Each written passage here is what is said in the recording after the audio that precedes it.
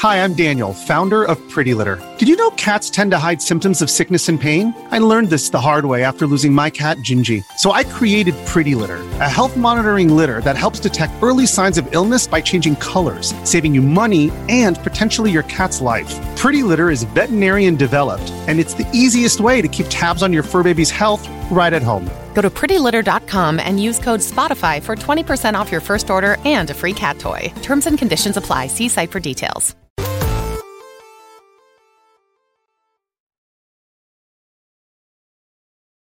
Tuesday, March 14th, 2023. I'm one of your hosts, Blessing Adeoye Jr., and joining me is the Texas Treat, Latino Heat, clicking heads and ripping them to shreds, the rootin' tootin', three-point shooting, nitro rifle, a.k.a. twitch.tv/Andy Cortez. What a morning indeed. Blessing. What a morning. What a morning. How's it going? How much did I nail that? Because I was kind of freestyling a little bit. You nailed all of it. You just missed globetrotting headshotting. Globetrotting headshotting. Yeah. There it is. There it is. Going. How's your morning going? It's great. I woke up to a lot of news about Hyperlight Breaker. And it's like they knew I was going to be on Games Daily. They knew it. They had a feeling. They heard it. Yeah. We all sort of coordinated. I hit up Daniel O'Dara. I was like, hey, tell my homies at Heart Machine that I'm going to be on Games Daily today. Let's break this today. Let's break the news. Today. Of course, Greg's been hyping up that we're going to get Andy on Tuesday on KFGD. We're going to get Andy. We're going to get Andy. And everybody thought that meant Andrea Renee.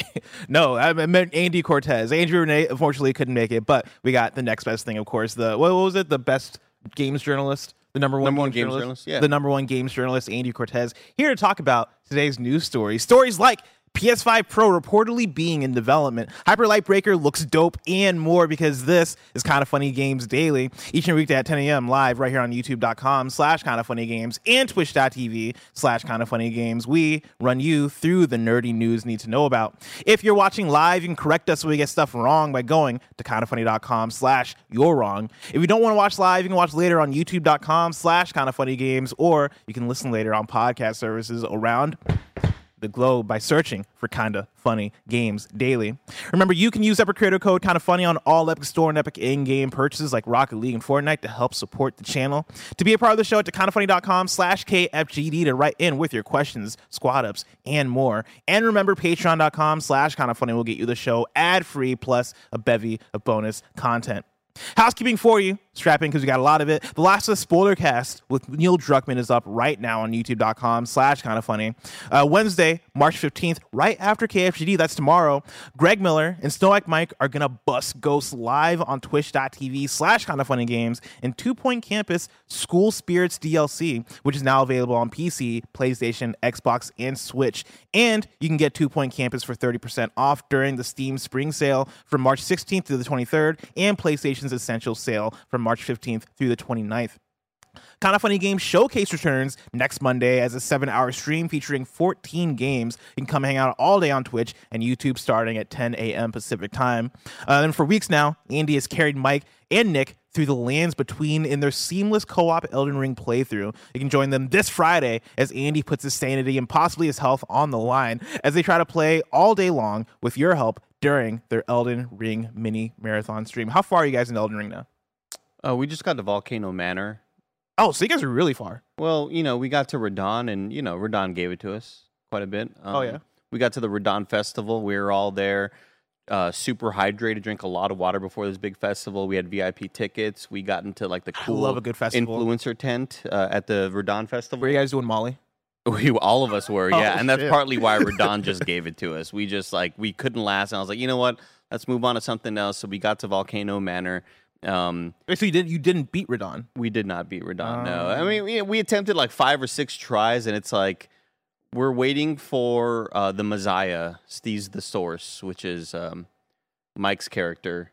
Again, just to reiterate, Steve's the Source. Mike spelled Source Source, like the word source. Yeah. But it's short for sorcerer, which doesn't have a U. Because he decided to be a mage. Great. But we're waiting for Steve's Source to come back because we need our third person to be a long range freaking dude throwing all sorts of spells. Because that helps take the aggro off of me and Nick, who are up there in the front lines. It's a disaster. I don't know why I do this to myself. What level is Mike in the game? Is he actually doing the thing where he goes in and upgrades his stats, or is he just fucking getting rid of all of his souls? He's finally leveling up. He's finally learned. It only took him 300 plus hours playing on the playthrough that he and I have been playing through. He's actually leveling up, and he actually, I did have to level up his weapon after he hadn't leveled it up. After what? Again, we got to Radon, and it took him like all that time to level up. What kind of weapon is he using?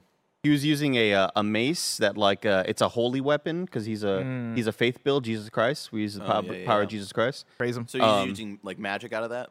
Yeah, he's using the faith. It's like a faith kind of mace that when you're, it's sort of like Zelda style. When you're full health, it shoots that beam, that wave of how is he gold. supposed to upgrade it? Jesus Blacksmiths don't work on that, right? Yeah, Mike's whole thing. I mean, back in the day, bless, he had his wizard had a staff, and he was like, "Well, the staff's made out of wood. Why would the blacksmith work on that? I don't know where to take this." Jesus Christ! Just pray for me, dude. I'm praying. I'm pray praying. for me, bro. Praise him. And then, as a reminder, it is review season still. So episodes of Gamescast, PS Love You, could be pushed around this week. Keep a lookout on your podcast feeds for new episodes. Thank you to our Patreon producers, Tripod Plus Plus and Delaney Twining. Today, we're brought to you by Honey, but we'll tell you about that later. For now, let's begin with what is, and forever will be, the Roper Report. It's time for some news. We have 6 stories today. A baker's dozen. Starting with our number one. First of all, I see somebody in chat saying, isn't review season in the fall? Review season is all year now. It's year round. These games don't stop coming out. The spring season is the new fall. And so, yeah, look forward to some more reviews this week and probably in weeks to come. But for story number one, this is a new report. And this is interesting because it's coming off of a conversation that me and Tim had, about a week or so ago about the PlayStation 5 Pro. This is from Tom Henderson at Insider Gaming, who reports that the PS5 Pro is in development, could release late 2024. His report reads like this. Insider Gaming sources have confirmed that the PS5 Pro is in development and could release with a tentative release date of late 2024. Insider Gaming previously reported that a new PlayStation 5 with a detachable disc drive is scheduled to release later this year. It's understood that this new model will phase out the current PlayStation 5 to cut down on production and shipping costs, in spite of the widespread reports. This is not the PS5 Pro model. This is, quote, just the beginning of new hardware coming to PlayStation users this generation, said one source when talking about the detachable disc drive console. As for what the PS5 specs will entail, details are limited. However, a recently published patent by PlayStation architect Mark Cerny suggests that Sony Interactive Entertainment is looking to accelerate ray tracing performance in video games. Just like with the PS4 to the PS4 Pro, we can generally guess pretty confidently that the PS5 Pro will have increased visuals, performance, and speeds. But as for leaked details, we'll have to wait until a later date to release those. Now, Andy, when I think about you, right, I think about PC, and I think about PC specs. And one of the conversations I was having with Tim when we were last talking about this was, what does a PS5 Pro bring? Do we have a reason to bust out a PS5 Pro mid-generation, right? With the PS4 Pro, that came with the promise of 4K resolution. That came with the promise of HDR. It said 8K on the box. Yeah, I mean, well, it said 8K on the box of the PS5, I think. Oh, right. Yeah, which, maybe that's what the PS5 Pro is bringing. My question for you is somebody who is tuned into the ray tracing and DLS, all that shit on the PC side. That good stuff. What would you guess is coming with the PS5 Pro in terms of features? On the box, it'll say you can play Gotham Knights in 60 frames per second now. Finally. Yeah. Finally. I thought you were going to say 16K. No, it'll say 60 frames per second. I mean, you got to assume that they are just trying to help bolster and get closer to what a PC SKU might be. I don't know if that's to maybe help out their future releases on PC and help sort of mitigate any issues that they encounter whenever one of the PC versions of the games gets out and, shocker, it's not working super well or it's super unoptimized. Maybe they're trying to get closer to what a PC spec can be so they can try to keep things a bit more uniform. I mean, you got to assume that they are just going... when I read this news, in my mind, it's a lot sooner than we would think. Mm-hmm. But the pandemic was a long time ago, like when it started, and that was in the fall or winter of 2020. Yeah. And to me, that just seems like it happened a year ago. But it's like, that kind of makes sense to have a Pro model come out 4 years later. That kind of seems like it makes sense, especially when we talk about these 8 to 10 year cycles for these consoles. I would just assume it's going to have better GPU performance, a more consistent ability to get games to 60 frames per second without having massive resolution drops like we saw in games like Stranger of Paradise. I don't want to single you out Stranger of Paradise, but to be able to get 60 frames per second, that game had to run at like 480p, it seemed. And I feel like they do want to just lower the floor of what performance can be and look like on the PS5. Yeah. I think when we're talking about timing-wise, this makes complete sense, right? I think usually when we're talking about console generations, you're aiming around like 7-8 years, depending on what generation we're talking about. And I could see a future that we're making our way towards where console generations might be getting longer and longer, because it is right now we are having to ask the question of, okay, what is a PS5 Pro? When we get to the PS6, what is the PS6 bringing? I feel like right now there's not the big push in terms of what's happening in television or what's happening with fidelity. On the PC side, we talk a lot about things like DLSS and things like what you get with NVIDIA and other stuff. But are those core features that you can fit into a PS5 Pro or into a next generation console that you can put on a box to go, hey, this is why you're buying this thing. Like, this is the next foray into what's taking games to the next level, right? I think that's what I think about in terms of why you would do a pro console. That said, yeah, if we're talking about 7-8 years, the PS5 came out end of 2020. End of 2024 sounds right. That's around the halfway point of the generation you'd imagine. So I think that works out. What I would like, and this might be a simple request, I would like and I don't know how feasible this is because I'm not a tech person, but the option to get performance and fidelity at the same time, right? Like, performance ray tracing, like with Spider-Man.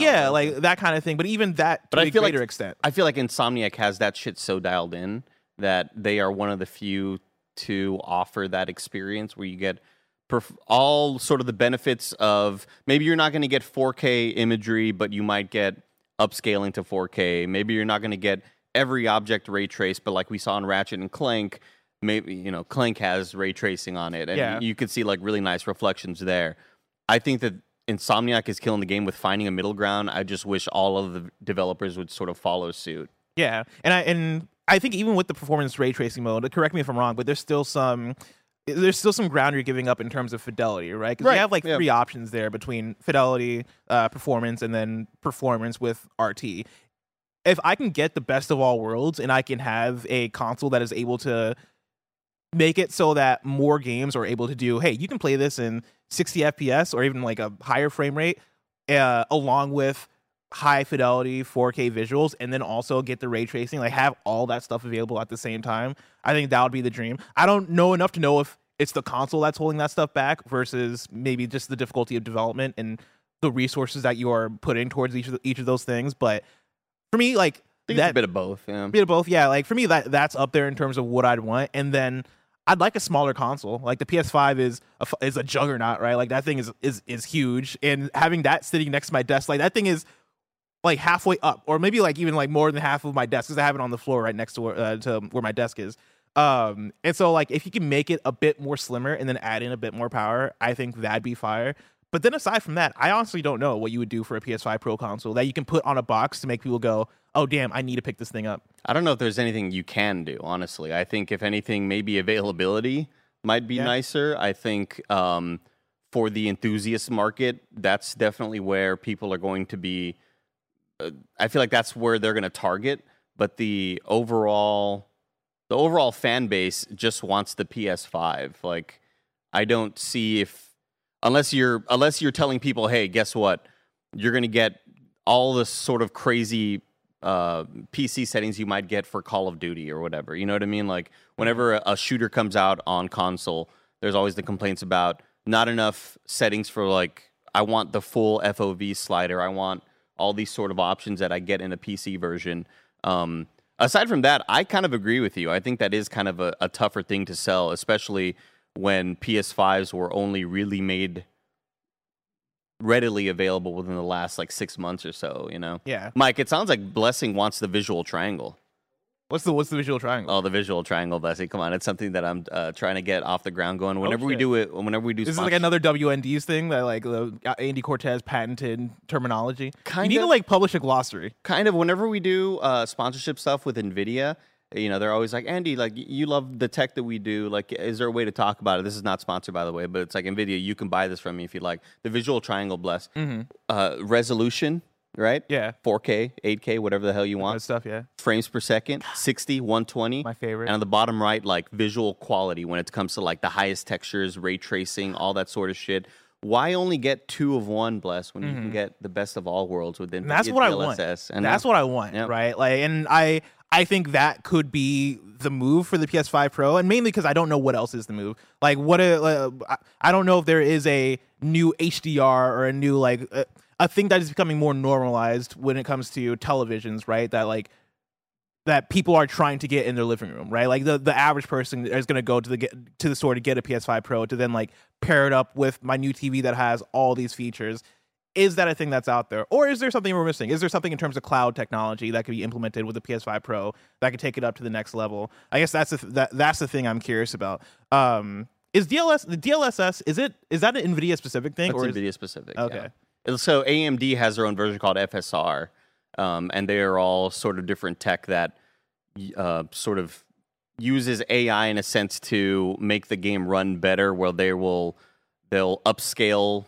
It's sort of like the old school version of checkerboarding back in the day, But DLSS, I think, is probably my favorite of all of them. Do you think there's potential for PlayStation to have their own original patented like DLSS technology that they could sell? It's extremely possible, because I feel like the more and more these newer PC games come out, now I think when you open up, I'm not sure what game it was recently that I played, Bless, but I'm used to always seeing like only DLSS, and then FSR, AMD's FSR is becoming more and more of a permanent option, and now Intel has their own version, and it seems like everybody's sort of trying to make their own version of this upscaling technology. There's, I think, even Bethesda or when I played, Deathloop, I feel like there was their own sort of game version of that in there as well. And we're seeing more and more of these companies try to, I'd say, take the lead in this tech, or maybe try to become second place, because I know that NVIDIA and DLSS sort of are leading the way there, and AMD is getting better and better with each new release. I do feel like every sort of company wants their own piece of the pie there. Interesting. Well, we're going to have to see. Story number 2, Hyper Light Breaker has been delayed to fall, and it also looks dope as fuck. This comes from George Yang at GameSpot. Developer Heart Machine and publisher Gearbox have announced that Hyper Light Breaker's early access period on Steam has been delayed to later this year in the fall. It was previously set to launch this spring. A new gameplay trailer was revealed showcasing the roguelite's features, including infinite open worlds and an endless amount of weapons to wield. Hyper Light Breaker is a 3D action-adventure game set in the world of Overgrowth, where players are tasked with overthrowing the Abyss King. The game can be played in either single-player or co-op. Hyper Light Breaker was first announced in March 2022 for PC as a follow-up to 2016's Hyper Light Drifter. Now, I saw this trailer this morning, and I knew it was a dope trailer, because as soon as I watched it, I was like, yo, I gotta tweet about this. And I tabbed over to Twitter, and I saw that Andy Cortez had already tweeted about it. That's how I know. When most of us are like, yo, we gotta talk about this shit on Twitter, you know it's a banger. Andy, you are the number one Hyper Light Drifter fan in my life. In the world. How do you feel watching this new trailer? Extremely excited, especially after not falling completely in love with Solar Ash. This seems like exactly what I want from Heart Machine. It's sort of a 3D version of what we got with Hyper Light Drifter. Hyper Light Breaker is going to be a roguelite, and that seems so sick as hell. It's essentially, what it seems to me is like Heart Machine's version of Risk of Rain. You can play it solo, you can play with multiple people, but each world is going to offer new challenges, and you're going to have when they say new, endless loadouts or infinite loadouts or whatever, that gets me so excited, because I feel like a couple of the roguelites I've played recently, especially with oh gosh, I'm blanking on the name. No, I mean Returnal, definitely not Returnal, because Returnal like brings it with the weapon variety, right? Like sometimes you may not have the super sick weapon, but you have that shotgun with a slug shot. Yeah. That's dope as hell, right? I'm talking about the one where you're making your farm, where you're making your Cult of the Lamb? Cult of the Lamb. Cult of the Lamb kind of bummed me out because it didn't bring all of the variety in in loadouts and going out on an adventure and feeling like, oh shit, this time is going to be the run. I am so stacked because I have blah, blah, blah, and this and that. Like when Mike, Nick, and I have played, we've played a shitload of like roguelite games. That's just kind of what we do after these kind of funny games daily streams. And when we played this game called Myth Force, which is a 4-player, looks like an 80s cartoon first-person game, and you are crawling through dungeons and you're getting the sickest like power-ups. That's the sort of stuff I want out of a roguelite. I've been recently playing the Return of Castlevania of Dead Cells. Oh, hell yeah. A lot of fun. And that's the sort of loadout stuff that I really, really look forward to.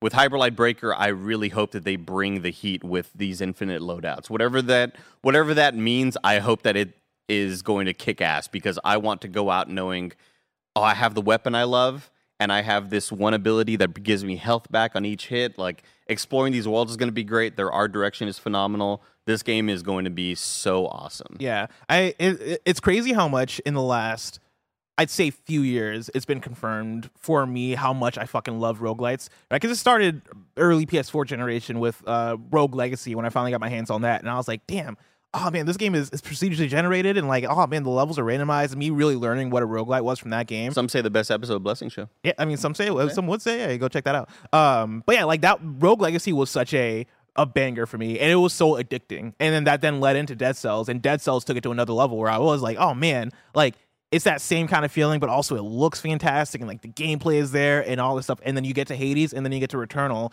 and like I talked about in that episode of The Blessing Show, more and more we're getting roguelites that are expanding the idea of what a roguelite can be. And you mentioned the infinite loadouts thing, which sounds dope as hell. I look at where they talk about infinite open worlds, and I'm like, what does that mean?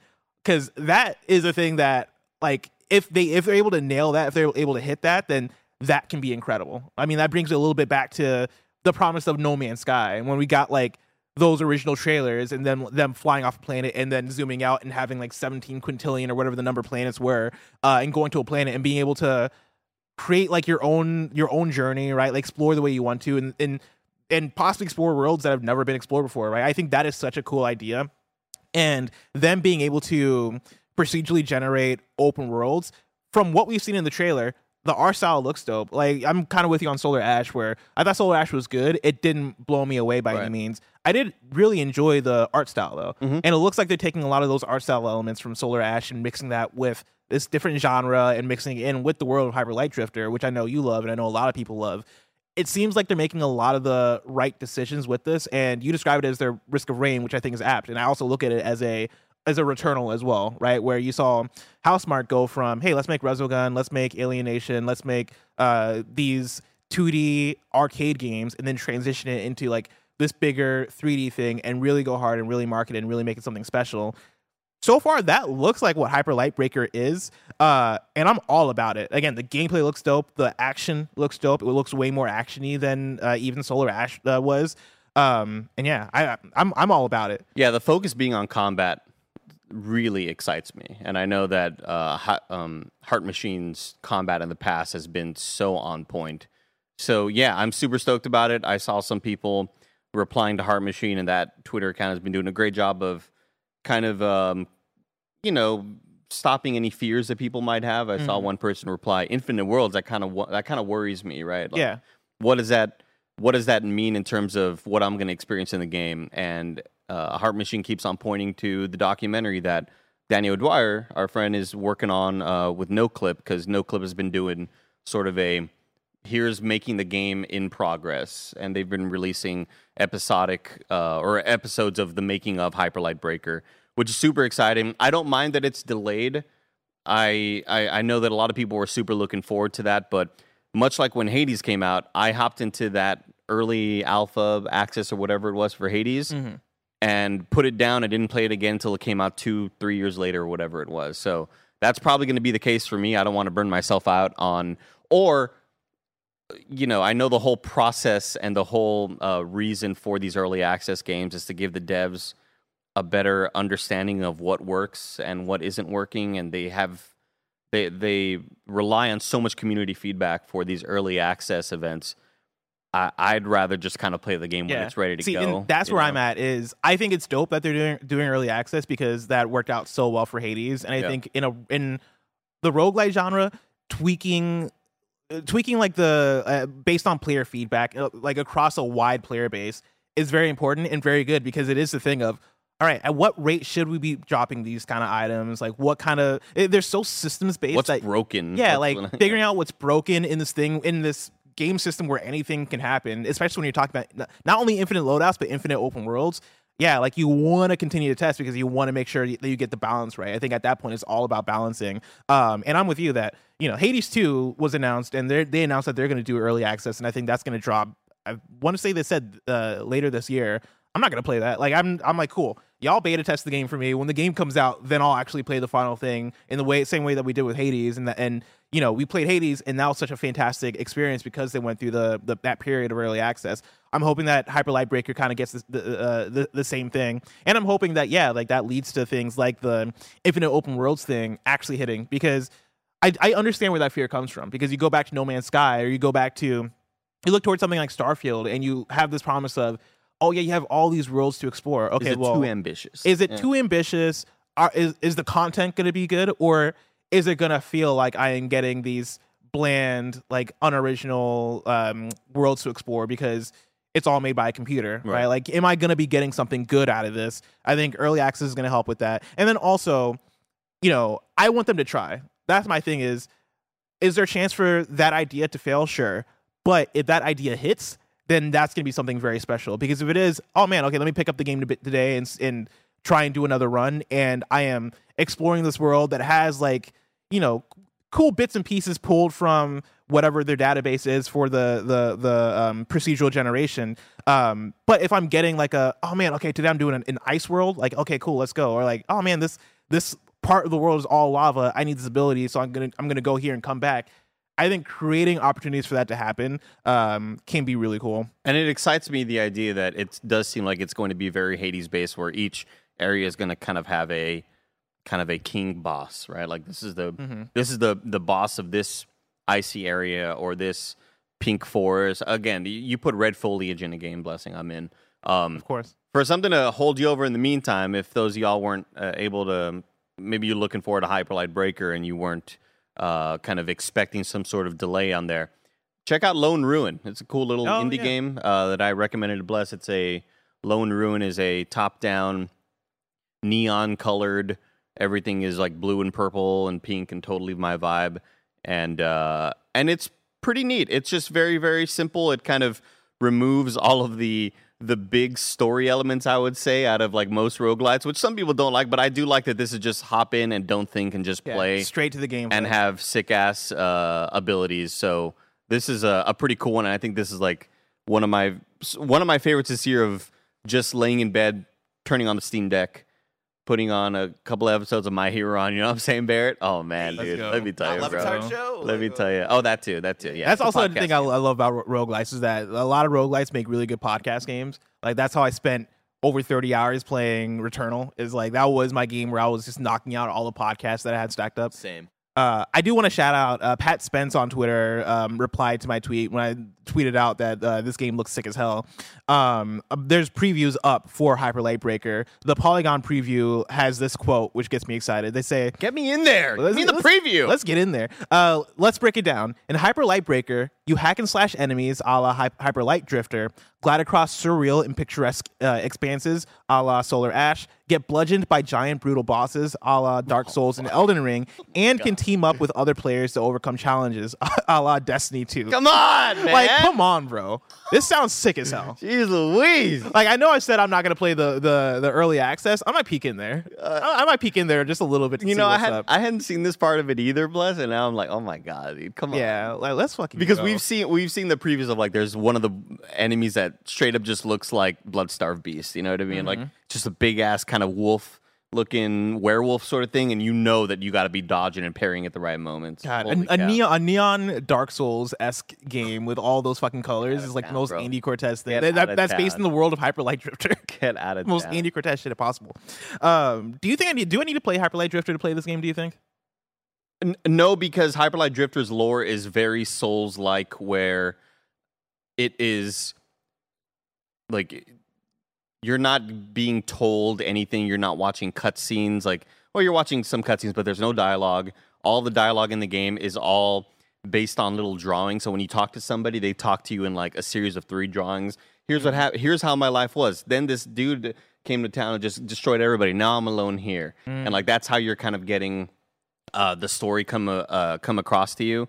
But you should just play it anyway because the boss fights are super fast and frenetic and awesome as shit. And every time you clear a whole room, your character goes whooshing, and then your fucking drifter just sticks your little sword in the ground. I might pick it up. It's incredible. I was talking to a friend about this recently because I realized this about myself. When it comes to difficult games, give me like a 3D game and I'm good. Like give me a Dark Souls or like a Bloodborne or Elden Ring or whatever, like a Sekiro or Wolong. I can handle myself pretty well. If you give me something that's either 2D or top down, that's where all my skill just dissipates. Like that's why like Hollow Knight is such a difficult one for me to get into, because the idea of engaging in difficult combat in 2D just destroys me for some reason. I can do it in 3D all day, but 2D just fucks me up. Well, you do have the different axis here of it being sort of top down. You know, I think side-scrolling difficulty is certainly a different taste of difficulty, you know, like in Hollow Knight. I think that is, I understand where you're coming from there, but the idea that this is essentially a neon Legend of Zelda Link to the Past type game where you have a sword and you have a fucking gun, or you have a sword made out of hard light, and you have either cool. a pistol or a shotty. Hard light. Dude, that's crazy. I'm telling you, bro. Play Harbor Light Drifter. Yeah, it's pretty good. That's dope. Before we get into story number 3, I want to let you guys know about patreon.com/kindoffunnygames. Over on patreon.com/kindoffunnygames, you can get the show ad-free. And speaking of ads, let us tell you about our sponsors. Shout out to Honey for sponsoring this episode. Honey is the easy way to save when shopping on your iPhone or computer. And thanks to Honey, manually searching for coupon codes is a thing of the past. And we all know there's nothing better than the feeling of saving money. Honey is the free shopping tool that scours the internet for promo codes and applies the best one it finds to your cart. When you check out, the Honey button appears and all you have to do is click Apply Coupons. You'll wait a few seconds. You see the fun little dancing guy. Honey searches for coupons and it finds you the best ones. And then you just watch the prices drop. We here at Kind of Funny have been using Honey for years, and it's helped us save thousands on tech, costumes, food, you name it. Honestly, I just love how easy it is to just set and forget and save. That's the best part. Honey doesn't just work on desktops, it works on your phone too. You just activate it on Safari on your phone, you save on the go. If you don't already have Honey, you could be straight up missing out. You can get PayPal Honey for free at joinhoney.com/kindafunny. That's joinhoney.com/kindafunny. If you're an athlete, you know the greatest motivator of all is the fear of letting your teammates down. After all, a team is only as good as its weakest link. So you owe it to those wearing the same jersey as you to be your best every time you step on the field. That's why there's no vape in team. When you vape, you can expose your lungs to toxic chemicals that can damage your lungs. If you're a step behind, the team's a step behind. Brought to you by The Real Cost and the FDA. This episode is brought to you by Reese's Peanut Butter Cups. In breaking news, leading scientists worldwide are conducting experiments to determine if Reese's Peanut Butter Cups are the perfect combination of peanut butter and chocolate. However, it appears the study was inconclusive, as the scientists couldn't help but eat all the Reese's. Because when you want something sweet, you can't do better than Reese's. Find Reese's now at a store near you.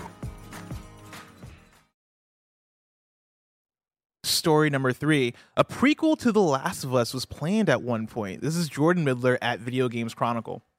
Naughty Dog had planned to let another studio make a prequel to The Last of Us at one point. It's been revealed.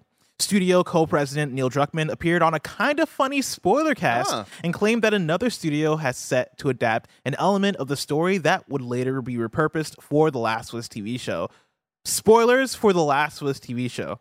All right, if you don't want to be spoiled on The Last of Us HBO, Fast forward like 5 minutes, unless you're watching live. In that case, get spoiled. He kills Ellie. He kills Ellie. The element of that'd be such a wild twist. He walks into the hospital room. He like aims at the doctor and then points the gun at Ellie and is like, twist, bitch. They show Craig Mazin. He's like, yeah, we felt like it was the best twist for the show. And they showed Neil Druckmann. He's like, I don't know what Craig was thinking. Yeah, Like, I called it. I was sick idea. that day. I didn't show up, and you fucking idea. ruined the episode, man. Fucking Craig. The element of the HBO show Druckmann referred to was the inclusion of a fleshed-out backstory for Ellie's mother, played in the TV show by Ashley Johnson. The character, who is only briefly referred to in the game, plays a much more significant role in the series and is given a backstory that never appears in the video game series. It is this story that Druckmann seems to claim would have been adapted by a different studio. Speaking to Kinda Funny, Druckmann said, quote, "There was a more full version of the story that went more back in time that was going to be made into a video game, not by Naughty Dog, but a different game studio." Quote, "Greg Miller introduced me to that studio. We had talked to them for quite a while to do this thing, and then it didn't quite work out." End quote. What a fucking wild story. THQ was Embracer Group. Yeah, rest in peace, THQ. It was going to be Volition. It was going to be Saints Row style. Last was game. Ellie's mom was going to say a lot of curse words, which she probably would anyway. Oh, but yeah, for sure. This is really cool. Like, one, if you finish the show, go watch the spoiler cast. It is a fantastic spoiler cast. It really is. Neil Druckmann didn't hold anything back. Like, he answered all of our questions. Like, he was actually very open and very cool to talk to. And I think it is a must-watch / must-listen episode. But also, yeah, like, we got a lot of tidbits like this. And I'd say this is probably one of maybe, like, the two biggest stories to come out of that interview. The other one being that, like, Naughty Dog has for sure chosen their next game that they're going to work on. Neil didn't tell us anything about it other than, like, hey, like, we know people want The Last of Us Part 3. Can't talk about what we're working on next, but it has been decided, and we have reasons for why we decided on that thing, which I think is a pretty cool tidbit that he shared. We selected the thing we are all most excited for, yes. Which I gotta assume is not The Last of Us 3. I don't think it's Last of Us 3. Yeah, I think it's going to be a new IP. Especially, not only that, but also some people in the comments mentioned that when Greg is talking about, all right, well, yeah, the next project as well as factions, right? And then Neil replied, yes, The Last of Us multiplayer game. Yeah. He didn't say factions. I think it's not. I think that's partly because they don't want to claim that they're calling it Last of Us Factions yet. And then also maybe it's just not called Last of Us Factions. Yeah. I gotta assume it's not. Maybe it's called The Last of Us multiplayer game. Yeah. Put that on the box. The Washington football team. What do you have a guess on what the studio could have been? On who the studio could have been working on this game? Like, what studio would you want to make a Last of Us prequel story? Well, I guess it comes down to what we're expecting out of what the game could be. If, like, I don't know if you just have another studio try to mirror what Naughty Dog did with The Last of Us. Like, that doesn't seem super possible. So I got to assume it's a completely different style game. Like, I don't puzzle game.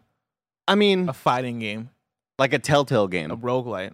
Like, that's like, I wouldn't, in a similar way to where, you know, Bayonetta is all wild or whatever, and then you get Bayonetta Origins, which is a totally different style video game. I got to assume that whatever this thing was going to be far different, because it's just really hard to kind of make a game like Naughty Dog makes, and immediately the comparisons would be out there. Naughty Dog didn't work on this. Look at this fucking game. Naughty Dog didn't work on this. It's obvious. Like, Naughty Dog puts insane amounts of care and polish into their video games, which is why even The Last of Us Part 2, which came out 4 years ago now or whatever it was. When was it? 3 years ago. Coming up on 3. The fact that most of their games, even like Uncharted 4, still looks like it came out this past year. You know what I mean? Like, I feel like that's a really, really tough ask to have another studio try to emulate that. So I got to assume it would have been a far different video game. Maybe like a Match 3. You've had a Match 3 the Match of Us. But like, I think you're onto something. I also think, you know, the fact that we've had Uncharted for the Vita happen, and like, that game wasn't bad, right? Like, that game was decent, but it's one that always gets compared to like proper being like console Naughty Dog Uncharted, and it's one that kind of falls by the wayside. I would think that if this game was in talks after Uncharted Golden Abyss, then you would think, hey, let's do this with the idea of, dude, whatever's going on outside is fucking crazy. The wind is crazy. The right wind now. in San Francisco, y'all, is fucking insane. The right now. atmospheric river. We're about to blow away right now. Yeah, if all of a sudden the camera goes sideways and like all of us fall to the side, it's because the wind just fucking flipped the studio over.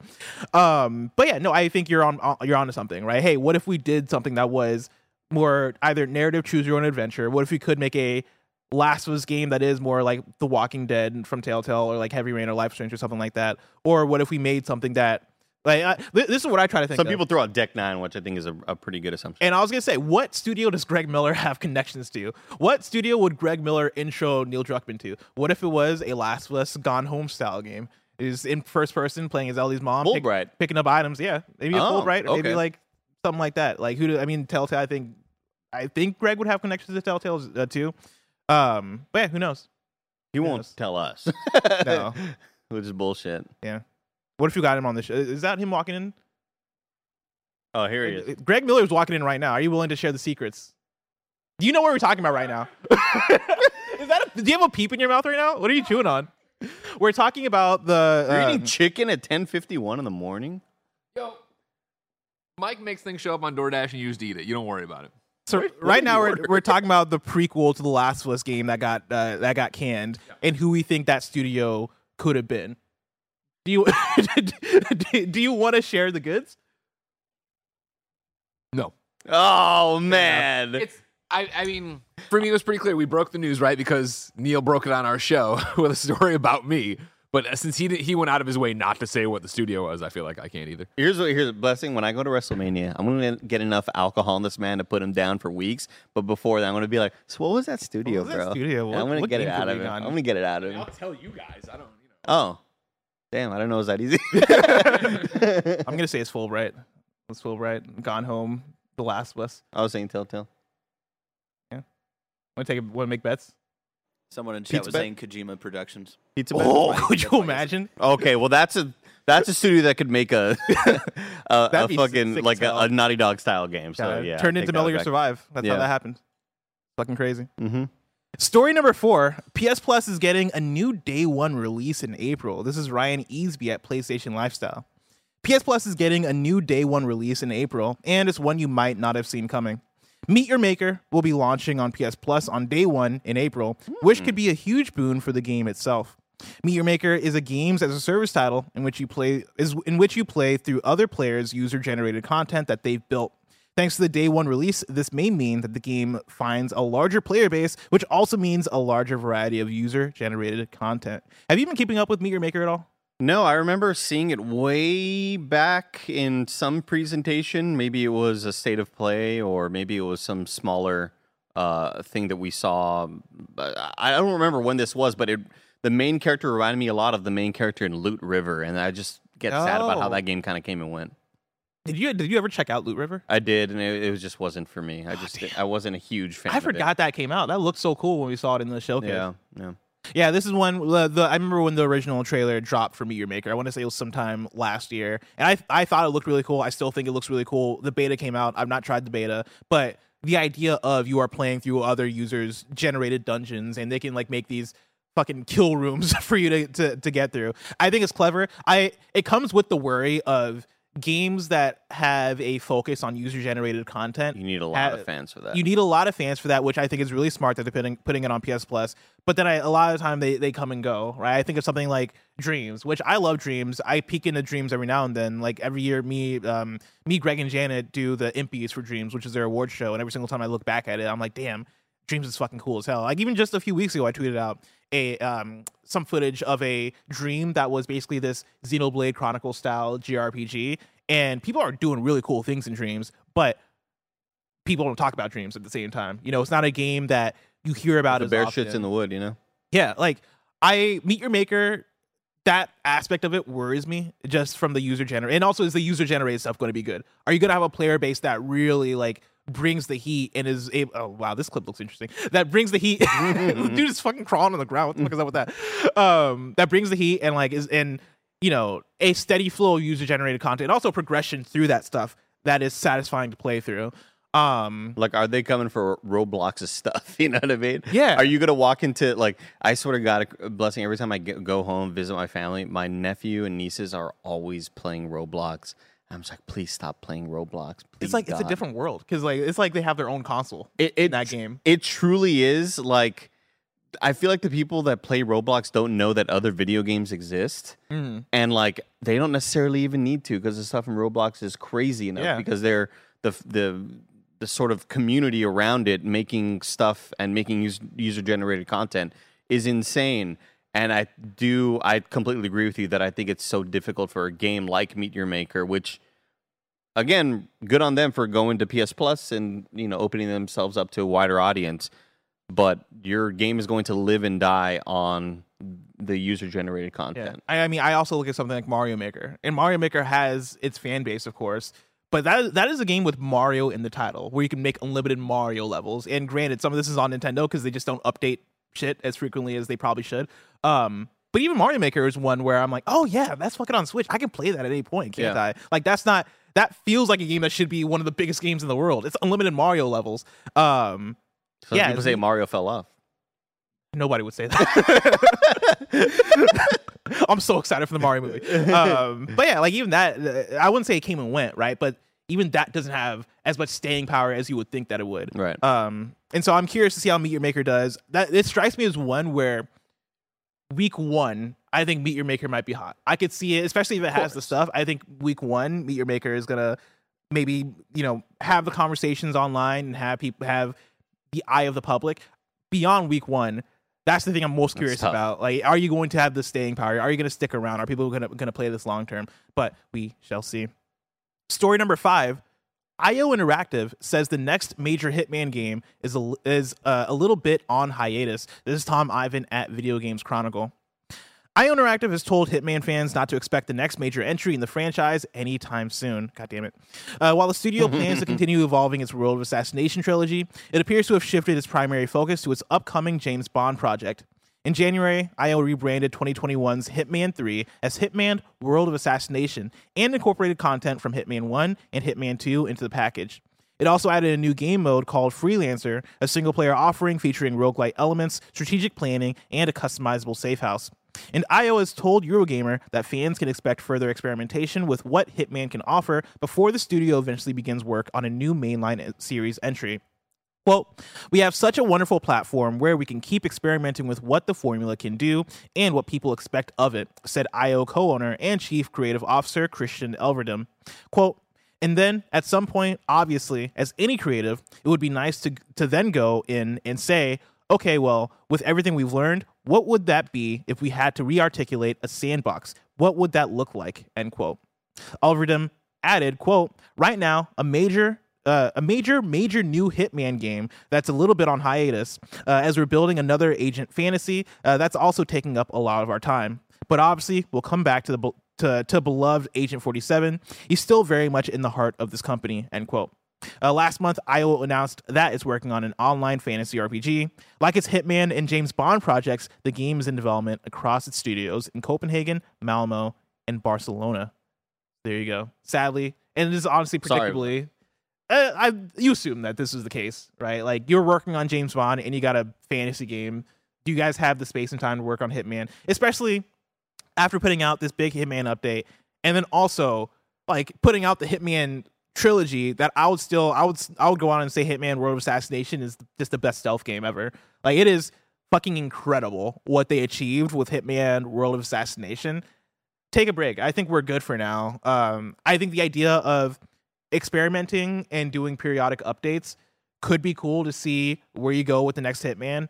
The new mode, Hitman Freelancer, is such a good experience and such a smart idea and concept. That's the roguelite Hitman mode that they added. I see myself having infinite fun with it, honestly, right? Like, it has that randomization element where it is I can keep going back and have new things happen every single time I play the game. I think that's cool.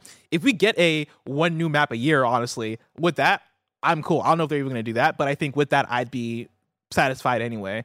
I think whatever they do for the next Hitman game has to be a bit more ground up. All right, we are revolutionizing what Hitman is once again. Like, we're finding new systems. We're finding new bananas to throw at people. Like, what are the different ways you can interact with the world to create an entirely new sandbox? I think that's what they need to do with the new Hitman, and that's going to take a very long time. And so, yeah, focus on James Bond, focus on the fantasy game, and then like just continue to sit and think about Hitman and experiment to see what you're going to do next. That's what I'd say. Yeah, I think they're so set up to win. Like not only are they working on this next big Bond project, and that's something you cannot mess up. Like that's a big ass IP.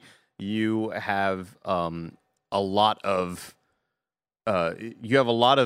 sort of status behind your name at IO, right? A lot of people are going to expect a lot out of this new Bond game, but I think they set themselves up to succeed with this sort of roguelite mode in World of Assassination, where it's almost just like a platform now. Yeah, it's not necessarily like you don't have to necessarily worry about making a brand new campaign for whatever this DLC could possibly be in the future for Hitman. I know they said it's on hiatus, but like you just mentioned, there can be smaller updates in the future that don't need to be massive because they are now this sort of platform that you can just add a couple new weapons here and there. Add it like there's so many. It opens them up for smaller wins that don't necessarily need to be massive content drops. Yeah. I think it's super smart.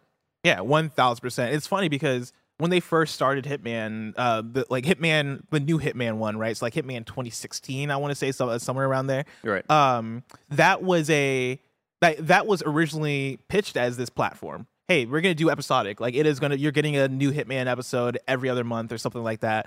And then they did that rollout for Hitman 1, and then they shifted with Hitman 2 because that didn't work out for them. Oh yeah, like we didn't get the money back. Turns out people will show up for episode 1 and then not show up for the next 3 episodes. And then when we put out the last episode, people will then buy the full thing. And so episodic just didn't work. But they had that in mind, right? The idea of a platform and a long-lasting game. You know, Hitman 2 was more of a standalone release. Hitman 3 was more of a standalone release. But they've kept the idea of bring the old levels forward, like continue to build this into a bigger package as we move forward. And now it feels like they're going back to the idea of how can we best make this a platform? How like it becomes like No Man's Sky or Master Chief Collection or something like that, you know? Yeah, and adding in this roguelite mode, adding in like setting the expectation of, hey, we can make it so that we have big updates and small updates and maybe update it as years go.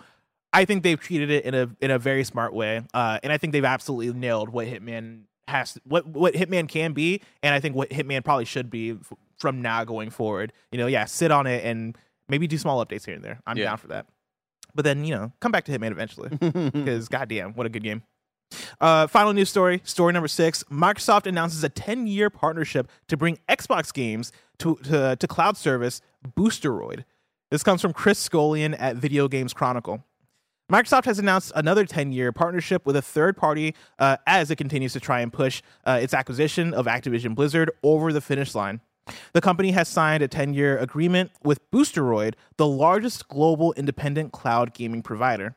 According to Microsoft, the deal will see Xbox PC games coming to Boosteroid, though it hasn't been confirmed when this will happen. Crucially, Microsoft also states that should its acquisition of Activision Blizzard go ahead, you're not going to get me, Barrett. You're not going to get me on this one. I almost fucking got you, though. You almost got me because I was like, what is a banana partnership? That's really good. The partnership will also see Activision Blizzard titles, including Call of Duty, being added to Boosteroid 2.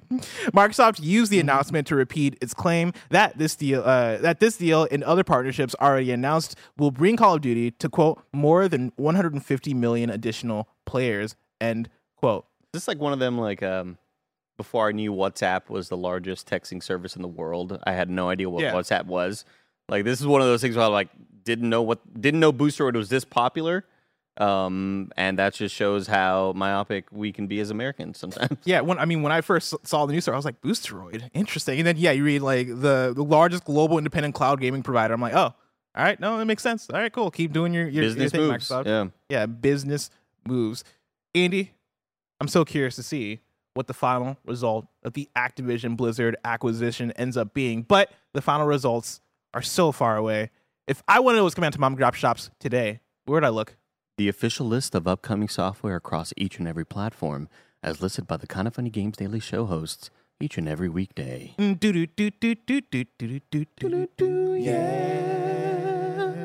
Does your family not use WhatsApp?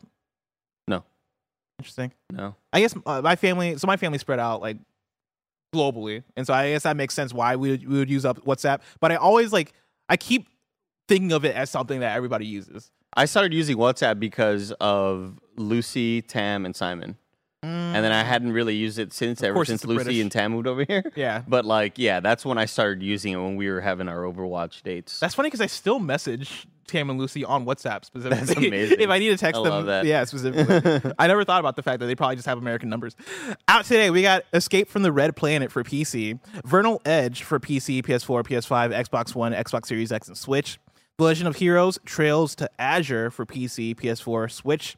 Terminal Velocity for Boosted Edition for PC. Valheim Game Preview. Now you're not getting me. That was the last second Hail Mary. Banana game. I saw you type that in. Valheim Banana Game Preview for Xbox One and Xbox Series X. Hot Wheels Rift Rally for PS5, PS4, and mobile. And then Delete After Reading for PC and mobile. I'm going to delete that. New dates for you. Varney Lake. Oh, no, that was Vernal Edge. Varney Lake releases April 28th for PC, PS4, PS5, Xbox Series X, Xbox One, and Switch. Lightyear Frontier Early Access has been delayed to an unknown date. Puzzle Quest 3 is scheduled for worldwide release on April 18th for Xbox Series X, Xbox One, PS5, and PS4. Tron Identity launches April 11th for Switch and PC. Let's fucking go.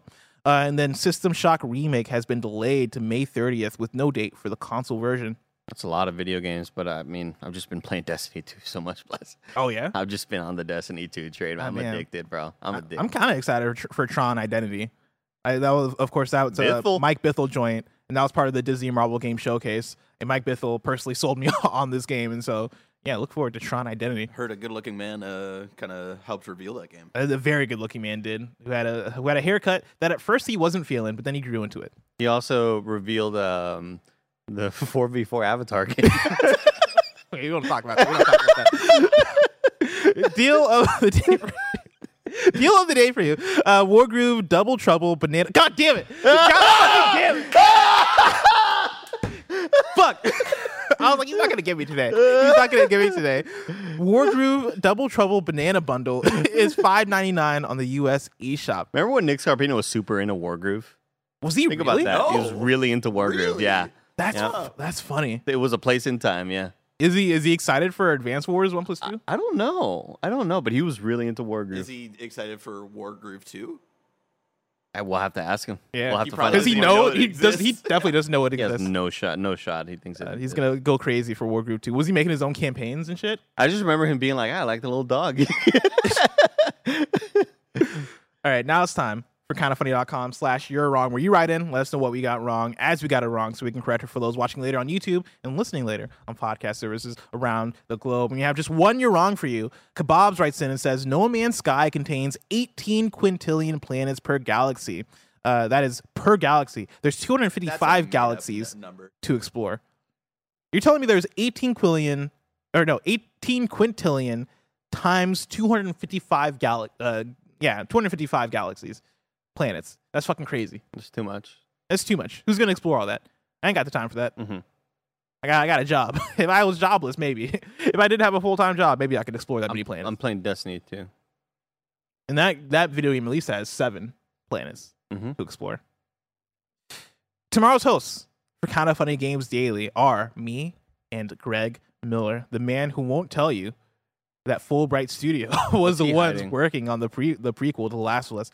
If you're watching this live after this, is Sons of the Forest with Mike, Andy, and Nick. If you want to catch that stream later, you can subscribe to youtube.com/kindoffunnygames. Remember, this has been Kinda Funny Games Daily, each and every weekday live right here on youtube.com/kindoffunnygames and twitch.tv/kindoffunnygames. We run you through the nerdy news you need to know about. Until next time, Game Daily.